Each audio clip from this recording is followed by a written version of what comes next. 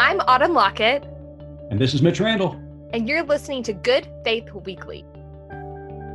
Welcome to this week's episode of Good Faith Weekly. And in this episode, we're going to be talking about Autumn and I going to the Black Lives Rally here in Norman, Oklahoma during our first segment. Our second segment, we're going to take a little deeper dive. The President of the United States announced this week he's coming to Tulsa, Oklahoma on Juneteenth, and we're going to talk a little bit about what that means. And then our final segment, we're going to be interviewing the president of the Baptist Seminary of Kentucky, President David Cassidy. So you want to stay tuned for the interview. Autumn, how are you doing this week? I'm doing well. I still have sort of the chants going in my mind from our time on Saturday, marching in the hot heat with the Black Lives Matter crew. Yeah, what an incredible event. Now, it was organized by students from the University of Oklahoma. You know a little bit more about it. Yeah, so the OU Black Student Association partnered with the University of Oklahoma Law Black Student Association, and they formed a rally. And, Norman happens to be sort of a quintessential college town. So a lot of the Norman citizens, the faculty, the staff joined in, and we met at the high school and all walked through sort of a historic part of Norman. And I think something that really surprised me was there were a lot of folks along that route and sort of old, nice houses and churches along the way who set up water stations and snack stations and dog water and soaker hoses across the road. So even folks that weren't marching were supportive of the march. Yeah, I mean, we were there obviously to cover the event. We took our cameras, interviewed participants all up Mitch, and down. I may have participated a little. I didn't know we were just supposed to cover it. Well, that's what I was going to say. We were there up. to cover the event, but as a Christian organization that attempts to provide resources and reflection upon the intersection of faith and culture, we do that through an inclusive Christian lens, which stands for a Christian understanding of social justice. And so while we were there to cover the event, we were also there to participate in the event and to take a very bold stand, saying loudly and clearly, we believe Black Lives Matter, and that this idea and concept of systemic racism is absolutely 100% real, and that we need to be doing something as a Christian community to bring justice within that system and to really up in that system and attempt to revision that, reform it, redirect it into a way that is justice for all of our citizens.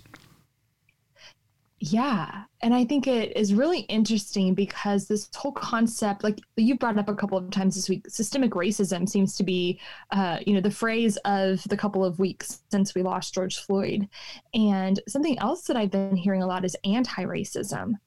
And it's a concept that I think I've known about for a while, but I didn't really realize what an active verb it is, that you have to continue on that path of anti-racism, and it's a daily battle. Mm-hmm. Yeah, you're absolutely right. I mean, it is. Systemic racism literally means that the system is baptized in what we have defined here in the United States as white supremacy. And white supremacy just isn't the KKK. It is the systems that were created and developed, fostered, and continued to be implemented within this country based upon a white ruling class. And so the white ruling class reigns supreme above and over all other races. And so that's what we mean when we talk about systemic racism, is that these institutions and systems that all of us hold dear were created by the people who had power and are sustained by the people who have power, with little emphases or input given by minority races in this country. And so we have to recognize that. We also need to repent of that as people of faith and attempt to and we use the term reform a lot.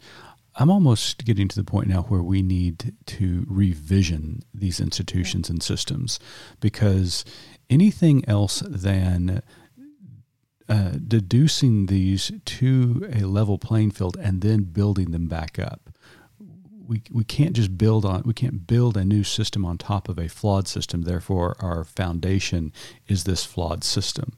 We need to do some deconstruction of the systems we have in order to rebuild. You're sounding a little bit like an abolitionist there, Mitch. Well, I'm not afraid of a little abolition. Let's do it if it makes it better. One thing we did on Saturday, even though the COVID situation is still very scary, the numbers are rising in our state because we've just flung those doors wide open, right around Memorial Day. We wore our masks, as did every single person who I saw at the rally, unless they were a baby. But speaking of babies, we took our kids. Yeah, you did. Yeah, and they had the one of your children had a shirt that has been handed down from child to child. Tell the audience about it. Yeah, so my husband was in law school, and we bought my daughter a shirt that is about Brown versus Board, and it says Thurgood, 9-0, a separate is inherently unequal. And it's this great black and white shirt. So our oldest is 13. She wore it when she was younger. Our 7-year-old has worn it and now outgrew it. And so now our 4-year-old is wearing it. He wore it to the rally with his mask and rode in a wagon and passed out water. And you and I were kind of running around trying to interview people. Right. Our little ones were in strollers. They were chanting along with Black Lives Matter down streets that they've come to know in Norman. This is our route to a snow cone. But today we're going to walk it. And, we're going to pass that playground that we love because we're doing important work. And they all understood that we were doing important work. This is an ongoing conversation that we've had. We've worked really hard. I'm not saying we are done, right, but we've worked really hard to make sure our kids know. Well, that experience actually spawned a moment in your house recently. Oh. Yep. And it was fascinating. You told that story before we recorded today, and it was fascinating that this experience has had such an impact on them that they are replicating that in their play. Yeah. So our kids play, and that's the way, any child works through a situation. When they are working through tricky situations, a lot of times they'll play. So a lot of times our kids in Oklahoma play tornado shelter, and they'll all hide under the table, and they'll put on their bike helmets and like, what are you guys doing? We're playing tornado, and here goes the siren. But a couple of days ago, my boys, who are 7 and 4, were marching around the house, saying hands up. One of them would say hands up, and one of them would say don't shoot. And they were marching around the house with their hands up in the air. And then they came to me and they were like, Mom, what does hands up, don't shoot mean? And so I had to explain to them. I had them both raise their hands, and I said, when your hands are up, can you hurt someone? And they said no. And I said, well, there are people who the police say, hands up, and even though their hands are up and they're obviously not going to hurt anyone, they're still shot. And the boys were sad about that, and maybe that's not developmentally appropriate, but that's the world that we're living in. And so that's a conversation that we had to have with our children. Right. And it's for us, especially as predominantly a white class and white families, we have that conversation conceptually. They were part of a movement. They saw the chants. They heard the chants. And, of course, they're asking the appropriate questions after those experiences. And you and your husband do a beautiful job explaining what those mean. But in a lot of instances, those are conceptual for us. Those are, we have the privilege. Think about that conversation happening in a black family or a brown family where that conversation is very real. Yeah. That, you didn't have to look at your 2 boys and say, you've got to do this. And even if you do it, you still may get shot. Yeah. That's terrifying. It's so terrifying. So that's why we were in Norman this week covering the Black Lives Matter rally. That's why we were participants and marching with the people in solidarity, saying that we need to change the system that is flawed and to deconstruct what is bad and to rebuild it so that it serves all of our citizens. So it was a pleasure to march alongside not only you, Autumn, but all those incredible students at the University of Oklahoma. Yeah, I have hope. Yeah, me too. Stay tuned for our next segment as we take a deeper dive. Welcome back to Good Faith Weekly. And in this segment, we're going to take a deeper dive into a topic that is not unrelated to the first segment. The President of the United States, Donald J. Trump, announced this last week that he is going to be resuming campaigning and rallies, and his first rally is scheduled for right here in Oklahoma, where Autumn and I call home, down the turnpike about 60 miles in Tulsa.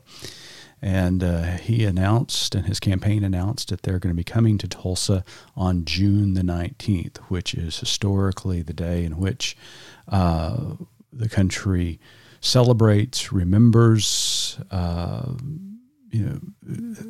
takes a moment to reflect upon when slaves in the South were given the news that they had been freed.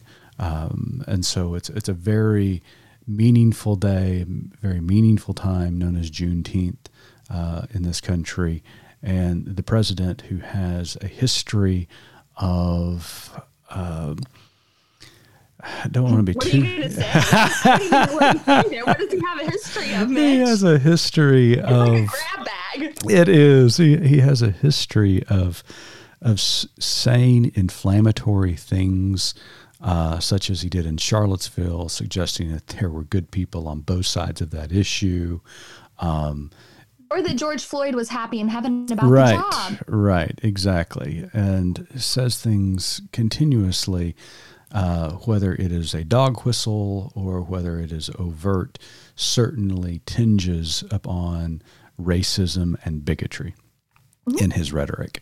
And then, of course, came to a culmination last Monday in our nation's capital when he called upon federal law enforcement officers to clear Lafayette Park of protesters so that he could walk across the street and have his photo taken in front of St. John's Church. Just an appalling scene and decision by the President of the United States. So at any rate, he's coming to Tulsa to have a rally next Monday on Juneteenth, on the 19th. But there's also something in the background that a lot of our audience may or may not know. This past week was the 99th anniversary of the Tulsa Race Massacre. It's more popularly known as the Tulsa Race Riot. Incorrectly. Incorrectly, absolutely. That's what I was about to say. Mm-hmm. It really should be called the Tulsa Race Massacre. Now, I know you're a Texas girl, so what do you know? Right. That's right. What do you know about the 1921 Tulsa Race Massacre? Well, actually, my daughter in sixth grade, she goes to, she's a seventh grader now, but when she was in sixth grade, she's in a public school in Oklahoma, and she read a novel in her reading class about the Tulsa Race Massacre, and she came home in tears, and it really piqued her interest. And so the two of us have tumbled down the rabbit hole of the Tulsa Race Massacre. And then my book club subsequently read another book about it. But that was really my first introduction. So I was, 36 years old, the first time I ever even heard of it. Yeah. Well, I'll tell you what, I am really surprised. I am pleasantly surprised that your daughter learned about the 21 Race Massacre in Tulsa in public school, because I grew up in Oklahoma public schools all of my life, K through 12. Went to an Oklahoma college, took history there as well. And it wasn't until I was a young adult that I ever was told about the 1921 Race Massacre that unfolded in Tulsa, Oklahoma. The story goes that a young African-American man, teenager, was in a office building there in Tulsa. He got on an elevator with a elevator assistant who was a young white woman. As the elevator went up or down, I can't remember which direction it was going, right before the doors opened, the young white lady who was the assistant there screamed out, basically yelling, "Ow!" When the doors opened, the young man looked at the faces of those who were standing at the door. The crowd tried to restrain him, and which they eventually did. And they did so under the impression that he had somehow assaulted this young white woman. Okay. And so she was taken to jail, or he was taken to jail, excuse me. They're in Tulsa County, and a group of white males started to show up at the jailhouse. They were wanting the police officers to release the young man into their custody for vigilante justice. Thank goodness the police department refused. In fact, as the crowd continued to grow larger, and you can read about this at history.com, by the way, as the crowd grew larger, there was actually some World War I veterans who came to help the police force protect this mob from taking this young man out of the jail. The crowds began to disperse, but then again, another group showed up with guns, or some of the group stayed, another group showed up.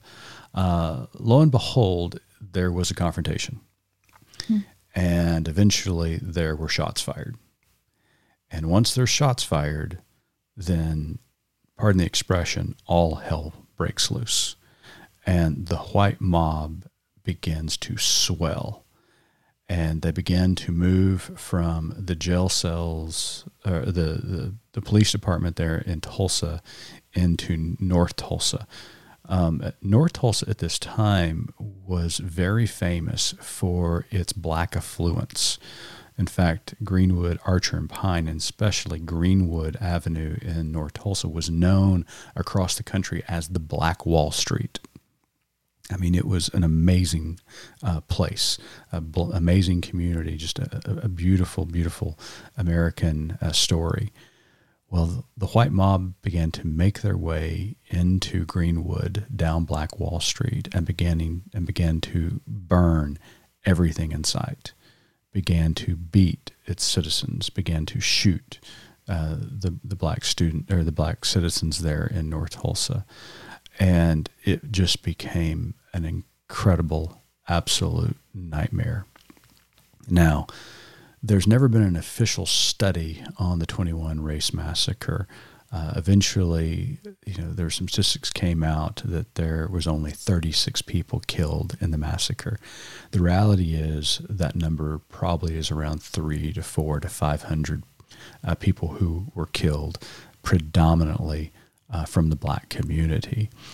Another side note is that in this race massacre, it was the very first time that a bomb was dropped from an airplane on American soil, because crop dusters were enlisted to come and fly over Greenwood and North Tulsa and drop the cocktail bombs on places of businesses and on homes. That sounds like domestic terrorism to me. Exactly. That's exactly what it was.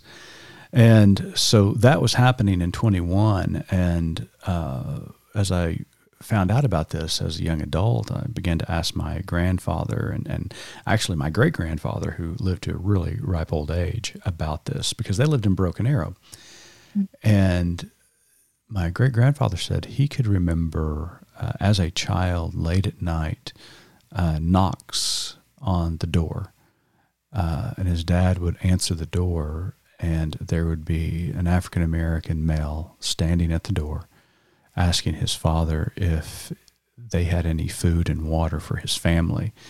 And my grandfather said he could peek through around his dad's legs and see women and children in the background near the front of their place.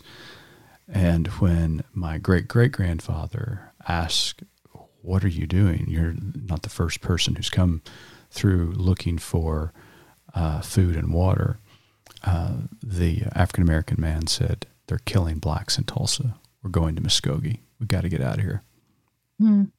So it was a horrible, horrible incident. So I tell you that story to kind of give you a backdrop of what the president is entering into. Again, this is a very sacred time and moment for Tulsa as they remember this terrible event in their past. And this is up on the heels of all these incredible marches that are taking place across the country, the death of George Floyd, Breonna Taylor, and so many others who have fallen at the hands of white supremacy and white privilege and abuse of power within our police department. And he's coming in here for a rally. On Juneteenth. On Juneteenth. In Tulsa, 1.5 miles from Greenwood. Yeah. So as you can imagine, a lot of the African-American community in Tulsa are extremely upset. And you've done some research on this. Yeah, I have. Well, first of all, it started sort of trending along some of the Black students who I'm friends with on social media, and several of them said that their families who live out of state asked them to leave Tulsa for the weekend. It's Friday the 19th, and they said, "Will you just come home because I don't think it's safe for you to be there." So that's the first thing. Is these are attorneys in Tulsa who work downtown, whose families live elsewhere, and are saying, leave, don't be there on Friday or Thursday night. Also, the Democratic chair of Oklahoma has, stated that she's really saddened by this choice, and that they're anticipating there to be counter protests. So I think it's going to be really interesting what happens. At best, it's, if I'm looking at this through my rose-colored glasses, it's extremely tone deaf for him to come. At worst, it's just malicious. And I'm really afraid that it's the latter. Yeah. We've been watching on media reports from major newspapers across the country, the Washington Post, New York Times, who are saying that this potentially is not only a dog whistle to those supporters who are associated with the KKK, who are associated with neo-Nazi groups, who are associated with white supremacy groups, that the president has finally just declared himself or attached himself to that movement. Now, he'll say the right things or appear to say the right things, but his actions certainly speak much louder than his words at times. And I remember there was a great moment in the Florida gubernatorial election in 2018 when Governor Santos, who eventually won the election, was running against his opponent, his Democratic opponent, who happened to be an African-American gentleman. And they started talking about white supremacy and white supremacy support in the election. And Governor Santos said, "I am not a white supremacist." And the Democratic opponent said, "I'm not saying you are, but what I am saying, those who are white supremacists think you are." Yeah. And I think that is the case with the President of the United States. Yeah. So let that sink in for a moment. White supremacists, neo-Nazis, the KKK think that the President of the United States supports them. In his rhetoric and in his actions, they are receiving a message that he supports them. That is terrifying. It is. And he's doing nothing to distance himself from that. No. He is. He doesn't try. He gives weak statements, off the cuff statements that he points to, suggesting, and then also making claims that just are not true about he's the greatest president for African Americans that's ever lived. I think President Lincoln would probably have something to say about that. And Obama, potentially? Yeah. Oh, yeah. I mean, you go down the line. President Lincoln, President Johnson, President Obama. You look at all of these presidents who have passed and signed significant pieces of legislation that have changed the culture and the laws for African Americans in this country. The President of the United States does nothing to point to when it comes to that. So we're really concerned here. We'll let you know how it goes next week. In fact, Autumn and I are contemplating on actually getting in the car, driving down the turnpike, and attending the president's rally in Tulsa. Interviewing participants, both those are in support of the president as well as counter protests along the way, because this is a significant event. And what does this have to say about us as a people? But more specifically, what does it have to say for us as a people of faith? How do we look through these situations? How do we look through the president's rhetoric and actions through the lens of our Christian faith. So we'll see what happens next week. We'll let you know how it unfolds. Yeah. And speaking of looking at these issues through a Christian faith, up next we have David Cassidy, who's going to talk about some interesting racial and social justice stances that their seminary has made and some new opportunities to really dig into what God says about these situations. Are you worried that COVID-19 is going to put off your plans for theological education? The Baptist Seminary of Kentucky is offering a full schedule online this fall. Our approach to online education is unique, offering classes live and face-to-face via Zoom. At BSK, relationship is critical, and we are thrilled to be able to offer our Master of Divinity, Pastoral Care Certificate, and Rural Ministry Certificate this way. Learn more at bsk.edu. Welcome back to Good Faith Weekly, and on this episode, we have a very special guest with us all the way from Kentucky, President of the Baptist Seminary of Kentucky, David Cassidy. President Cassidy, thank you for joining us today. Hey, it's great to be here. Well, we've been asking all of our guests as of lately, and we're still finding ourselves in the midst of a pandemic. How are you and the faculty at BSK as well as students? Everybody doing okay? We are. We've been fortunate that we've not had any illnesses. We do have a couple of students who are more involved in the pandemic. One who is National Guard and another who is first responder. But thankfully, we've all remained healthy, and of course, we're fully virtual, so that's helping. Yeah, absolutely. So before we kind of jump into some questions here, because there's a lot going on, obviously, in the country and how theological education is going to react to that. Tell our audience a little bit about the history of BSK. Yeah, we're one of the younger schools. Clearly, we're formed out of a reaction to the loss of Southern here in Kentucky. And so, the school was formed back in the early 2000s. So we're very young. Right. And we've been fairly nomadic in the sense that we've never owned property. We've always been hosted somewhere.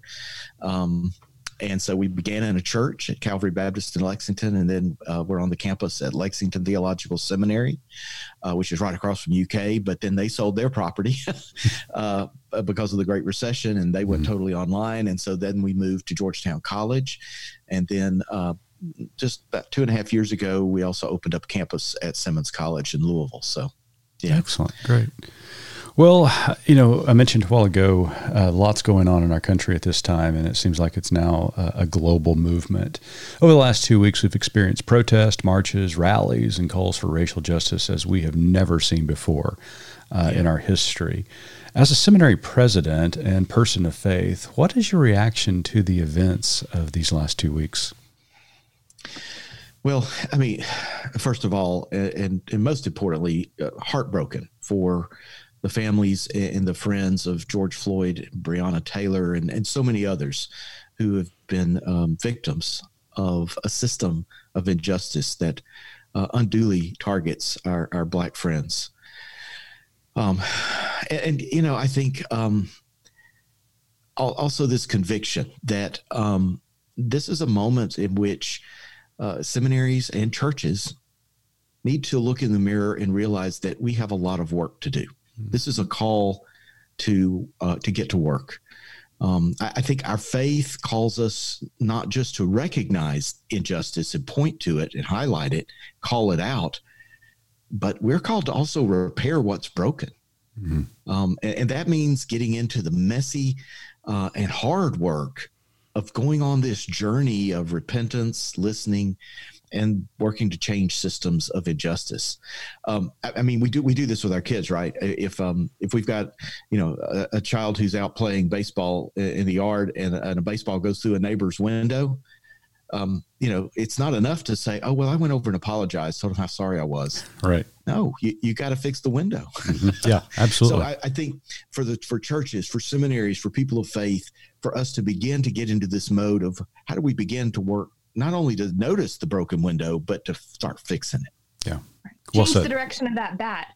And yeah, as well. That would be good too. Yeah, yes. right. That would be good too. So Baptist Seminary of Kentucky has a history of prioritizing racial justice. It's something that's headlined in a lot of things that you all do. Mm-hmm. Can you tell us about the work you're doing in this space? Yeah, it's become a very significant focus area for us. It's a big part of who we are and what we do. And so part of it is partnerships that have allowed us to enter more diverse spaces and communities where we have been invited in. So as I mentioned earlier, we are on the campus of an HBCU at Simmons College of Kentucky. Been there over 2 years now, offering full Master of Divinity. All our stuff is available there. Students never have to leave that campus. They can do everything at that site. Earlier this year, BSK was really honored and frankly surprised that us, a predominantly white seminary, was chosen to be the official seminary of the National Baptist Convention of America International. And it's just a huge and humbling honor. And so now we are working with them to figure out what are the specific needs of the Black church community that is represented by the National Baptist Convention, and how do we shape our offerings to meet those needs. We've got a new MDiv that starts this fall. We were doing a 90-hour MDiv that was pretty traditional. Now we're doing a 75-hour MDiv, and it's infused with Black church and womanist theology throughout. And so we have been rethinking every single course to think, how do we include Black theology, Black church history, mission, biblical interpretation, all these things. We say it as canonical, not as, we're going to give a little attention to that on the side, but here's the main content. Instead, we're saying that's center to the Christian story, rather than just focusing on white European, as so often we have done in theological education. And then finally, as part of this new curriculum, we are requiring all our students to take a course in Black church studies and womanist theology, which is, I think, fairly unique among seminaries. So, and by womanist theology, that may be a new term to some folks. I'm not talking about feminism. I'm talking about womanist theology, which is really theology done from the perspective of Black African-American females. Nice. Females, yeah, really nice. So, yeah. Yeah. So you mentioned your partnership with Simmons College, historic Baptist college in Louisville. I know you've worked closely with their president, Kevin Crosby, there over numerous years, and now the partnership with the National Baptist. So this is an exciting time, not only for BSK, but you mentioned some of the issues that you're trying to address as you begin to fuse Black theology into the curriculum. What have you learned in this process? What's been surprising to you along the way? Because a lot of times, especially in the traditional models of theological education that you and I are familiar with, it's seen through this white Anglo-Saxon lens, and it's very European. But there's a lot of whiteness to it. Let's just be blunt about it. And so what have you learned in this process? Well, certainly not everything, but right, sure. As we like to say, we started on this journey of learning. And I would say some of the more important things have to do, for example, language. African-American language can be very different from white, especially white academic language. And our goal is to help persons be equipped, informed, to be excellent ministers in wherever they serve. It does absolutely no good for a Black student to come into seminary and then leave talking like me instead of talking in ways that communicate with their congregation. And so we have literally put together a language guide for our faculty now that understands that there are dialects in the English language, in standard American English, that and Black language sets are part of that dialect. We want to welcome the dialect that is available there. We're more interested in what is being communicated and how effective is that. Right. So yeah, it's that kind of thing that we've tried to institutionalize a bit to help us better focus again on that formation for ministry, which is so important. So that kind of thing has been important. Rethinking the coursework, as I mentioned earlier, has been really important. But the biggest learning, number one, is power. Is the fact that as a predominantly white school in a seminary tradition that is seeped in European white theology and history, etc., we bring power that the Black community does not have. Right. And so the biggest learning of we did not make this happen for us to be at Simmons. This was by their invitation. And I've had other seminary presidents who have talked to me at meetings and such, and they said, we'd love to be connected to an HBCU. How do we do this? And I'm like, well, you need to get invited. If you show up, you represent an enormous power, and that is not helpful. Right. You're going to need to form relationships that allow that power to be in Black space, not in white space. And that's why it's been so important for us to go there, because so often, and we do this with churches too. We're like, yeah, we're doing things with the Black church down the street, but we may go back and forth, but whites need to be in Black space because that's their space. There is more power in that space for them. And we need to go to that space and shut up and listen and allow them to lead. It's not going to always be done the way we're comfortable with, or it's always been done, or the way we think is best. And we're going to need to be comfortable with that. And that's been part of our learning at BSK is we are following the lead at Simmons and within BCA. And that is hard. Right. Yeah. Well, it's a fascinating model, and I'm really looking forward to seeing the fruits of your labor in this effort. I think the world of you. I think the world of President Crosby, as well as Sam Tolbert with NBC USA. Yes, yes. I think it could be a futuristic model for this multicultural theological education that we're all hoping to pursue. So, good job. Yeah, thank you. So looking at some of the statistics, Baptist Seminary of Kentucky has an amazing track record of placing pastors in vocational ministry. I think the stats are like 5 out of 7, and keeping them there. Yeah. So can you tell us what you're doing that prepares your students for success in vocational ministry?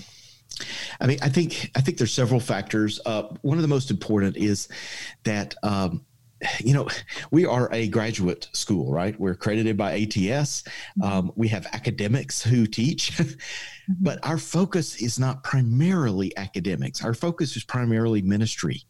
And that ministry may be at the local church level, or it may be as a chaplain in a hospital or an institution, as a pastoral counselor, all these different approaches. But at the center is the church. And so for us, academics is there in the service of preparation for ministry. So our curriculum, our approach, it's all aimed at that. And our professors are all church people. They are all centered in and committed to the health and vibrancy of the church. So I think that comes out in all the conversations we have in our coursework and across the years that students are with us. We only hire theologians as faculty members.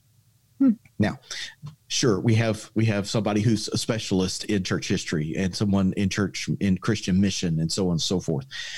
But those persons, in order to be hired, had to show real skill and depth in theology. And what I mean by that is the ability to bring theological lens and filters to whatever content is being discussed. Because our goal is, with students that come through our program, is formation. And the formation is so that we don't know what situation life is going to throw at them or what situation they'll find themselves in for ministry. But if they can think theologically about that, they're going to be so much more effective as ministers, as leaders, as opposed to skill development being the priority, or content development, making them expert academics in certain areas. Nothing against that, but our focus is what are the things that help prepare excellent ministers. So it's that kind of thing. I mean, our faculty, again, they get together for faculty meetings during semesters. They know what students are in whose courses. They know what they're all teaching, and they collaborate around that. So if I'm a student in a church history course and in a theology course, my professors are talking, and those courses are going to be integrated across that period. It's really a fascinating system. And if you could be in one of the faculty meetings where they're doing this, I mean, it's like magic happening. But I really do think that's part of the special sauce that BSK works to provide. Yeah. You used a word formation that I think is central to your success at BSK because there does seem to be this emphasis in bridging the gap between a high concentration of orthodoxy or content or skilled theology and the practitioner. The emphasis of the theological practitioner. How do these ideals, how do these moments of conscience that we have that we conclude through our education, how does that play out on a local level? And it seems as though you're doing that very successful in training your ministers. Well, that's our focus. There are many focuses, and not all seminaries need to be doing the same thing. But for us, this is what we're doing. Good. Well, the pandemic threw a curveball for everybody this last spring, with universities and colleges and seminaries having to send students home and really do a deep dive and very quickly in many instances regarding online education. But for BSK, you didn't miss a beat because you have embraced technology and virtual learning for a long time, probably since your inception, and at least some capability or some using technology for theological education. How has that process been for you, creating the virtual classroom, and what doors has that opened for you as a seminary, and also the doors it's opening for seminary students who are applying? Yeah, we really began the technological push in earnest about 2.5 years ago, as we were entering the presence at Simmons very seriously, because what we did was set up 3 Zoom rooms there and 3 Zoom rooms at Georgetown College, where our other campus is, and those were connected. So all of our classes are offered simultaneously in both locations. Because they're only an hour apart between the cities, our faculty would go back and forth week to week. So one week they'd be in Louisville in person and virtual to Georgetown, and next week they'd be in person in Georgetown and virtual to Louisville.